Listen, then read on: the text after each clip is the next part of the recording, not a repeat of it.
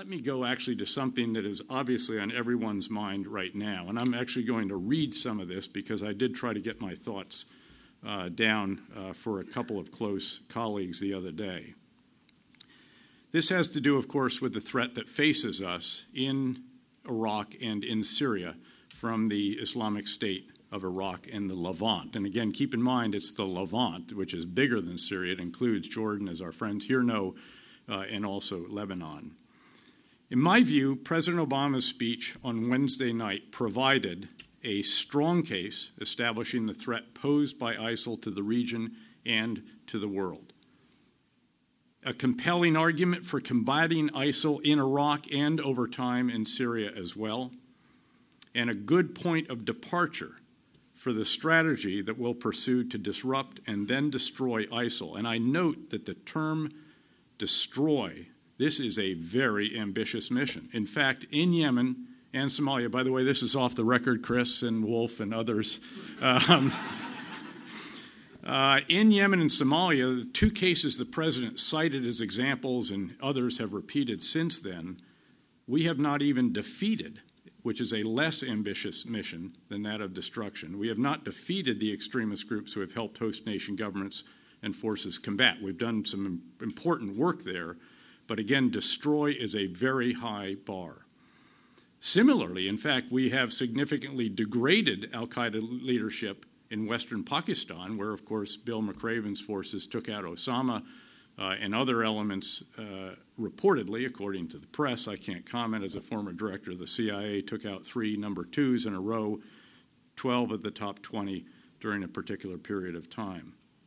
But we have not defeated, much less destroyed al-Qaeda senior leadership, and thus we must continue to disrupt it. That is a fact that we have to confront.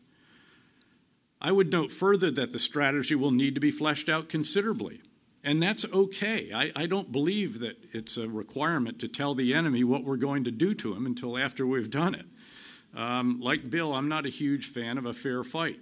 Beyond that, in both countries, but in Syria in particular, we will likely have to do more than a bit of experimenting with our operations to see what works.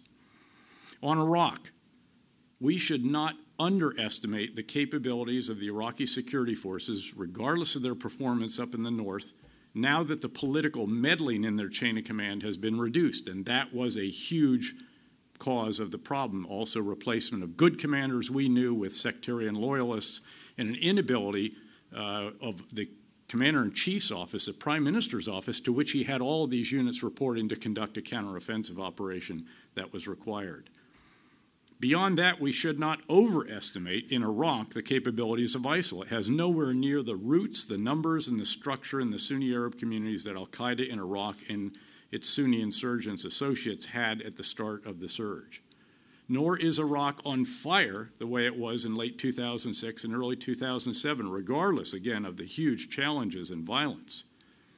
Beyond that, the Iraqi government and Iraqi forces can perform many of the critical tasks that we had to perform during the surge in terms of reconciliation, reestablishment of local services, reconstruction of damaged infrastructure, and restoration of the rule of law. And Iraq happily can pay for all of it with an oil industry that exports some 2.5 million barrels per day.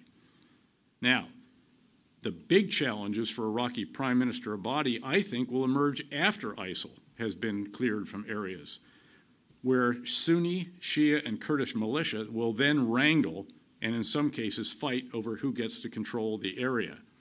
Indeed, getting the Shia militia back on the leash and under state control will prove particularly challenging to a Shia-led government, albeit a government of national unity. But touch wood, I think the way forward in Iraq can work over time with us providing the intelligence picture, helping with planning and coordination of operations by embedding, as we are, in Iraqi command posts and headquarters, which still exist and are quite functional, and enabling ground forces, Iraqi ground forces, to advance with our precision fires enabling that. Obviously, we're going to have to help with the reconstitution of units that collapsed in the north under ISIL's pressure, due again, large measure to the inadequate coordination of a counteroffensive operation for which there were more than enough Iraqi troops. and we'll have to resume a robust security assistance effort as well. It will still be all hard all the time, as Ambassador Crocker and I used to say, and there will be no end of drama. But Iraq, I think, is doable. On Syria, I strongly support congressional authorization of the funding for the training and equipping of the Free Syrian Army forces, but I would note that the situation there will be much more complex and challenging than even that in Iraq, as tough as Iraq will be. The coalition members will have to, for the first time, work to achieve unity of effort and coordinate all assistance in a coherent program that funnels resources through the Free Syrian Army headquarters and thus empowers Free Syrian Army leaders for the first time, vice providing resources directly to the battalions in favor with the coalition countries that are making resources available to them.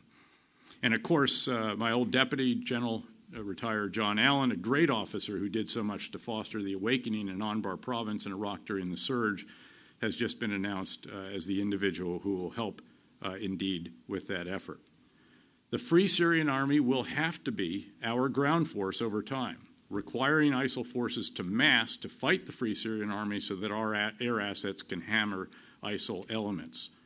Beyond that, the Free Syrian Army will also have to fight not just ISIL, but also Jabhat al-Nusra, the al-Qaeda affiliate in Syria, noting that, of course, ISIL was voted off the island by al-Qaeda because they're too extreme even for them. And also will have to combat Bashar al-Assad's regime forces, which are, of course, augmented by Lebanese Hezbollah, advised by the Iranian Revolutionary Guards Corps Quds Force, and funded by Iran. Each of these tasks will be very significant. As the Free Syrian Army is trained and developed, apparently in Saudi Arabia, we undoubtedly will see the ISIL capabilities in Syria degraded in a number of ways, particularly by air operations, as the President noted will be the case in his speech. Beyond that, we should recognize that over time, we likely will have to take out the Syrian Air Force, as it will be impossible for us to operate and to establish a Free Syrian headquarters in Syria as it needs to be, with barrel bombs being dropped on it on a regular basis. And we'll likely also have to take out the Syrian integrated air defense to facilitate our operations. We can do that. None of it will be easy, and the effort will require years, not months, and it will cost a lot of money. But it is the course on which we need to embark to deal with ISIL. My final point would be to say that if the leader of ISIL had a death wish, he has expressed it very effectively by beheading 2 Americans. Now, earlier there was a question, about the millennials. And let me tell you that the millennials with whom I was privileged to serve, as I know Admiral McRaven expressed earlier, have earned, I think, the description of America's new greatest generation. And I would argue that the same is true of the generation writ large. The course I teach at the Honors College of the City University of New York, as Chen knows, is titled The Coming North American Decades. We are on the threshold of those North American decades. I was in a conference in London and I was asked, after America, what? And I said, North America. Not China, not the Asian century, not yet, not coming soon to a theater near us, given the forces that have been unleashed in the United States as a result of American innovativeness, entrepreneurship, capital markets, legal structures that allow you to sell the mineral rights under your land, all of this, which has led to the energy revolution, enabled by the IT revolution, some of whose pioneers are here in this room, which is further supporting the manufacturing revolution and indeed the life sciences revolution that we've heard a bit about here as well. That has not been luck. And Francis, with great respect, I would not say that you were lucky. I would remind you of what the great Roman philosopher Seneca reportedly said, and that is, luck is what happens when preparation meets opportunity. The millennials have been proving that that adage is absolutely right. Thank you very much.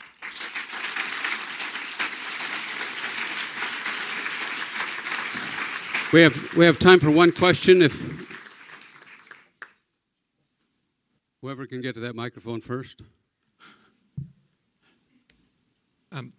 Thank you for a great explanation of what's going on in the Middle East. It seems like one of the primary challenges that we face with ISIL is that their funding comes in part from kidnappings and ransoms that some of our allies are willing to pay, but we are not. How do we get our allies to cut it out? Well, we have to persuade them. Again, one of the coalition-building efforts, believe it or not, will have to be to say that, don't you realize what is happening? If you're a French citizen out within reach of these different extremist groups, not just in the Middle East, but also in North Africa or even down into West Africa, you have a bullseye on your backside because of the fact that the extremists know that the government will ultimately pay them a ransom. It's a very, very difficult task to look some family in the eye, as, in fact, we've seen the mother of one of the recently beheaded journalists on CNN explain her disappointment with the United States in how they handled it, despite the fact that JSOC forces did indeed conduct a very, very courageous and high-risk operation, sadly, shortly after, I guess, the detainees had been moved. But this has been a point of frustration for a number of us over a number of years, but it does reinforce the conviction of the United States that you should not end up paying ransoms to these individuals. By the way, this also points out that, again, this will require, combating ISIL will require, we may be conducting just counter-terrorist operations, although it's much more than that, frankly. But the overall campaign that will need to be conducted against ISIL in Iraq and also in Syria will be a counterinsurgency campaign. You have to conduct a comprehensive civil-military effort. It's not just about killing bad guys or capturing them or running them off. It's also about standing up local governance in the wake of that, again, rebuilding infrastructure that's been destroyed, reestablishing basic services, getting schools, clinics, the rule of law, hugely important, reestablished. But the good news, I think, touch wood, in Iraq is that the government has so vastly more capability now than it had in 2007 during the surge when we had to do the reconciliation, we had to do the reconstruction. The electrical towers were on their sides, the pipelines were blown up, and we had to fund a great deal of that as well. So Iraq has seen a terrible spiral downward in violence. It's tragic to see what happened where Prime Minister Maliki alienated the very people with whom he and I together had sought to reconcile and to get the fabric of society back together.